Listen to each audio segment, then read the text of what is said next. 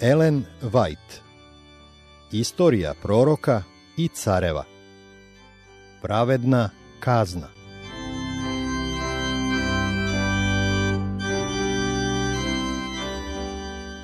Trideset i treće poglavlje. Knjiga Zakona.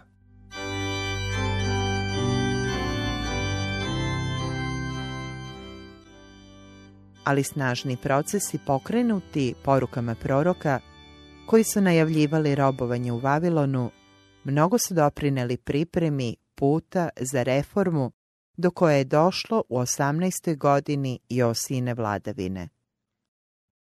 Ovaj reformni pokret, koji je uspeo da najavljene kazne makar za neko vreme odloži, neočekivano se razbuktao posle pronalaženja i proučavanja dela svetih spisa koji su mnogo godina ležali izgubljeni i zaboravljeni. Skoro 100 godina pre toga, u toku prve svečane proslave Pashe za vreme Jezekije, bila je objavljena naredba da dežurni sveštenici svakoga dana javno, pred narodom, čitaju tekstove iz Knjige Zakona. Poštovanje pravila, koje je zapisao Mojsije, posebno onih u Knjizi Zaveta, delu 5. knjige Mojsijeve, doprinelo je da Jezekijina vladavina bude tako uspešna. Međutim, Manasija se usudio da odbaci ta načela, pa se za vreme njegove vladavine hramski primerak Knjige Zakona, nemarno zaturen, negde izgubio. Narod je tako mnogo godina proveo uglavnom lišen tih dragocenih pouka. Hilkija, prvosveštenik, pronašao je davno zaboravljeni rukopis kada su u hramu bile obavljane velike popravke u skladu s planom cara Josije da se sačuva sveta građevina. Prvosveštenik je dragocenu knjigu predao Safanu, učenom književniku, koji ju je prvo pročitao, a zatim odneo caru, ispričavši mu i priču o njenom otkrivanju. Josija se veoma uzbudio kada su mu prvi put pročitali opomene i savete zabeležene u prastorom rukopisu.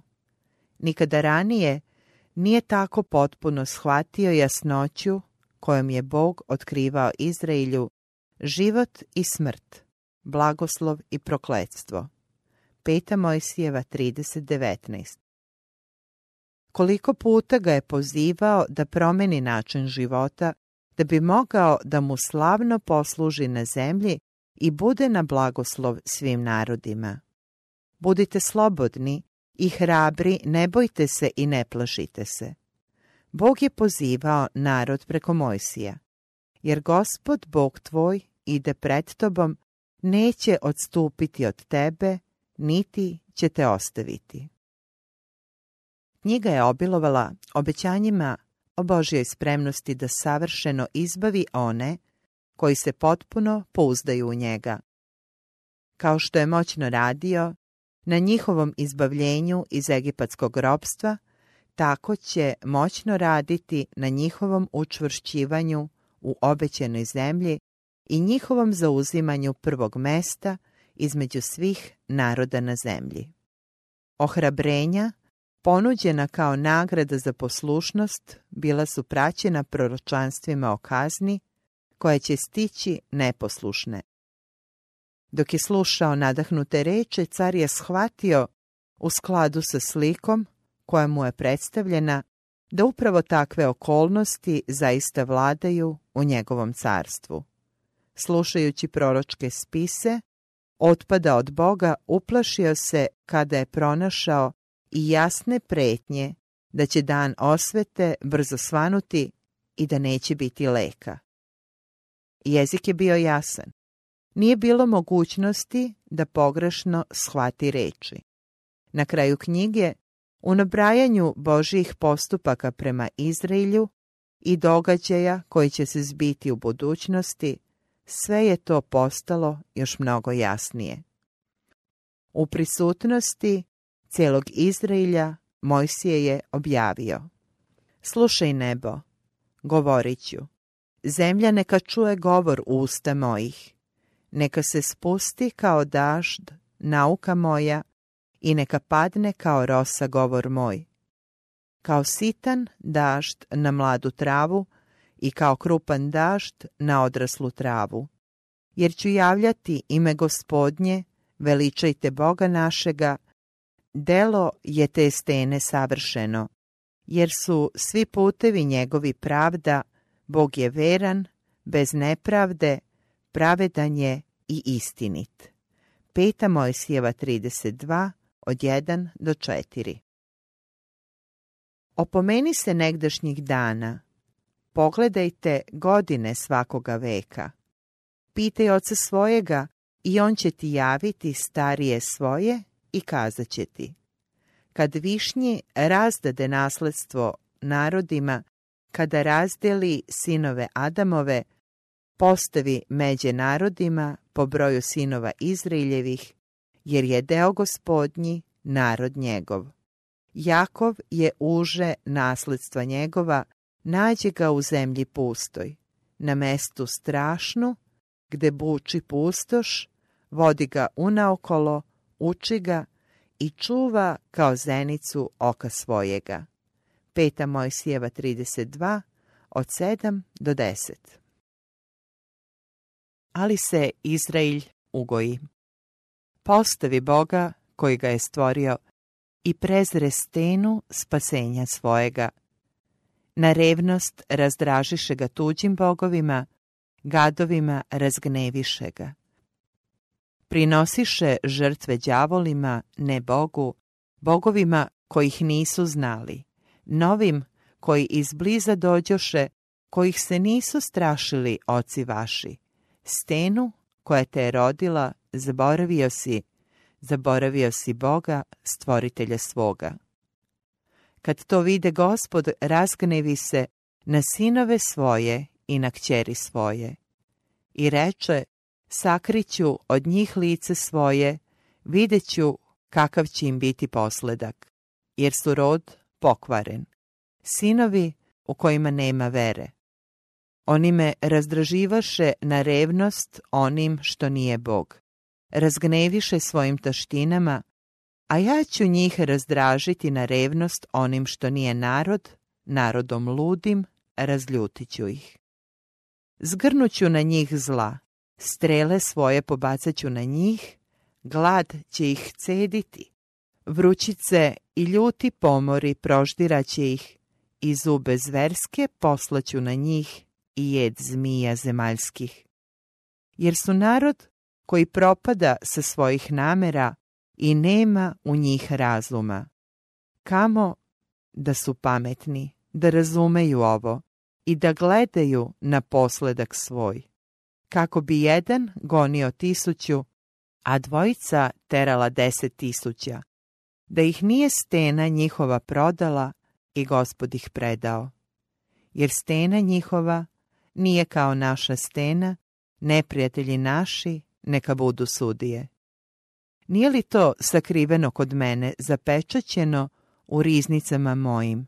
Moje je osveta i plata, u svoje vreme popuznuće noga njihova, jer je blizu dan propasti njihove i ide brzo što će ih zadesiti. 5. Mojsijeva 32, od 15 do 21, 23, 24, 28 do 31, 34 i 35. Ovakvi i slični tekstovi otkrili su Josiji Božju ljubav prema njegovom narodu i njegovu odvratnost prema grehu. Dok je čitao proročanstva o skorim kaznama nad onima koji će istrajati u pobuni, car je zadrhtao pred budućnošću. Judina pokvarenost bila je velika, kakav li će biti ishod njegovog nastavljenog otpadništva. Car u proteklim godinama nije bio ravnodušan prema sveopštem idolopoklonstvu, jer 8. godine carovanja svojega, dok je još bio dete, odlučio je da se potpuno posveti Bogu. Posle 4 godine, kada mu je bilo 20 godina, uložio je ozbiljan napor da ukloni iskušenje od svojih podanika, čisteći Judeju i Jerusalim od visina i od lugova i od likova rezenih i livenih, jer pred njim raskopaše oltare valima i likove sunčane koji behu na njima iseče i gajeve i likove rezene i livene, izlomi i satr i razasu po grobovima onih koji im prinosiše žrtve. A kosti svešteničke sažeže na oltaru njihovom i očisti Judeju i Jerusalim. Druga Dnevnika 34, od 3 do 5. Nezadovoljan osnovnim poslom koji je obavio u zemlji, Judinoj mladi vladar obuhvatio je svojim naporima i delove Palestine koje su nekada naseljavali pripadnici 10 plemena Izraeljevih, od kojih je sada postojao samo neznatni ostatak. Izveštaj dodaje, tako i gradove Manasijine i Efremove i Simeunove i do Neftalima.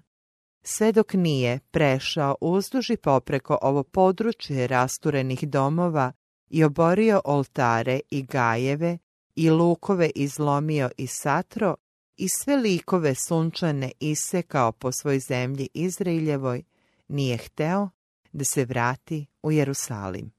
Druga Dnevnika 34, 6 i 7. Josija se tako od svog najranijeg muževnog doba potrudio da iskoristi svoj carski položaj i uzdigne načela Božijeg svetog zakona. Dok mu je Safan književnik čitao iz Knjige Zakona, car je shvatio da se u toj knjizi krije blago znanja, moćni saveznik u delu reforme koje je toliko želeo da sprovede u zemlji. Odlučio je da deluje u skladu s njenim savetima, ali i da učini sve što je u njegovoj moći, da svoj narod upozna s njenim učenjem i da ga navede, ukoliko to bude moguće, da poštuje i voli nebeski zakon.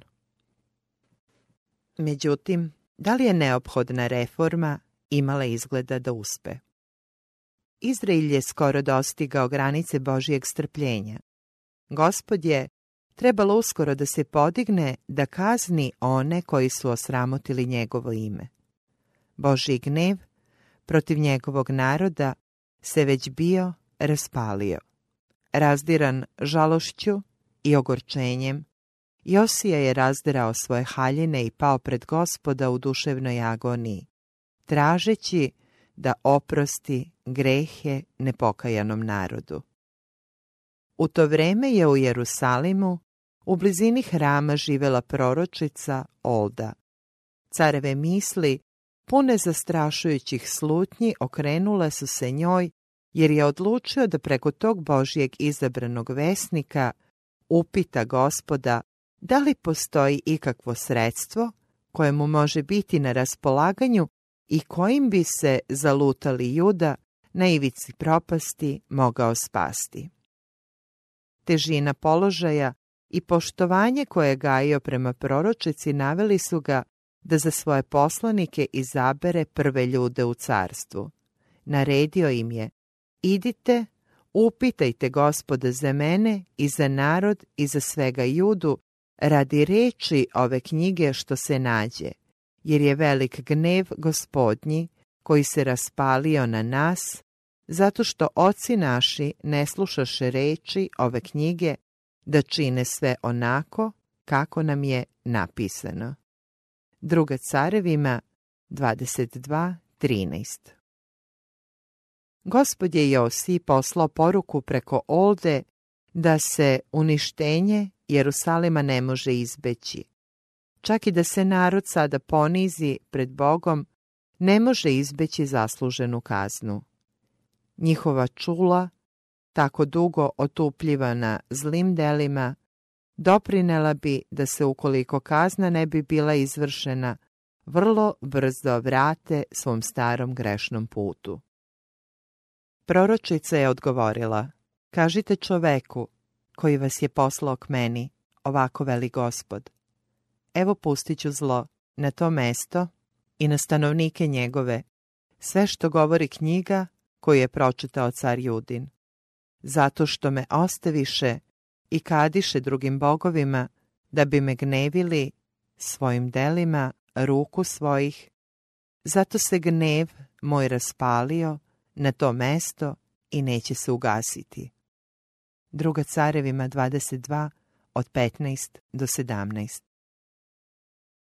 Međutim, pošto je car ponizio srce svoje pred Bogom, Gospod je nagradio njegove napore koje je učinio tražeći oproštenje i milost. Njemu je bila upućena poruka: što je omeknulo srce tvoje i ponizio si se pred Gospodom kada si čuo šta sam govorio za to mesto i za stanovnike njegove, da će biti pustoš i prokletinja, i što si razdro haljine svoje i plakao predamnom, zato i ja usliših tebe, veli Gospod. Zato evo, ja ću te pribrati k ocima tvojim i na miru ćeš biti pribran u grob svoj i nećeš očima svojim vidjeti zlo koje ću pustiti na to mesto. 2. Carevima 22 od 19 do 20. Car je morao da prepusti Bogu sve što će se dešavati u budućnosti. Nije imao vlasti da menja večne gospodnje odredbe. Međutim, najavljujući kaznene mere neba, Gospod nije isključio mogućnost pokajanja i popravljanja, otkrivajući po tome Božju spremnost da svoje sudove ublaži milošću. Josija je odlučio da preduzme sve što je u njegovoj moći da pokrene odlučne reforme. Odmah je zakazao veliki sabor na koji je pozvao starešine i predstavnike vlasti iz Jerusalima i Judeje, kao i obični narod. Svi oni su se, zajedno sa sveštenicima i levitima, sreli sa carem u predvorju hrama. Pred tim velikim skupom car je lično pročitao sve reči knjige zavetne koja se nađe u domu Gospodnjem. 2. Carevima 23.2. Car kao čitač bio je duboko uzbuđen i svoju poruku iznosio je potresno slomljena srca. Njegovi slušaoci bili su iskreno dirnuti. Snaga osjećanja, koja se mogla čitati na carevom licu, svečanost same poruke, svest o kaznama koje prete, sve to doprinelo je da se mnogi pridruže caru u traženju oproštenja. Josija je tada predložio da se najviši predstavnici vlasti sjedine s narodom u davanju svečanog zaveta Bogu, da će međusobno sarađivati u naporima za ostvarenje odlučujućih promjena. I car stojeći kod stuba učini zavet pred Gospodom da će oni ići za Gospodom i držati zapovesti njegove i svedočanstva njegova i uredbe njegove svim srcem i svom dušom, vršeći reči toga zaveta napisane u toj knjizi. Odziv je bio mnogo srdačniji nego što se car nadao. I sav narod prista na zavet. 2. Carevima 23.3. U toku reforme koja se odvijala, car se posvetio uništenju svakog preostalog vida idolopoklonstva. Stanovnici zemlje tako dugo su se klanjali idolima od drveta i kamena, da je napor uložen u uklanjanje svakog traga tih zala naizgled premašivao ljudsku snagu. Međutim, Josija je istrajao u svojim naporima da očisti zemlju. Oštro se suprotstavio idolopoklonstvu, uklanjajući sve sveštenike visina i one koji se dogovaraju s duhovima i vračare i likove i gadne bogove i sve gadove koji se viđaju u zemlji Judinoj i Jerusalimu.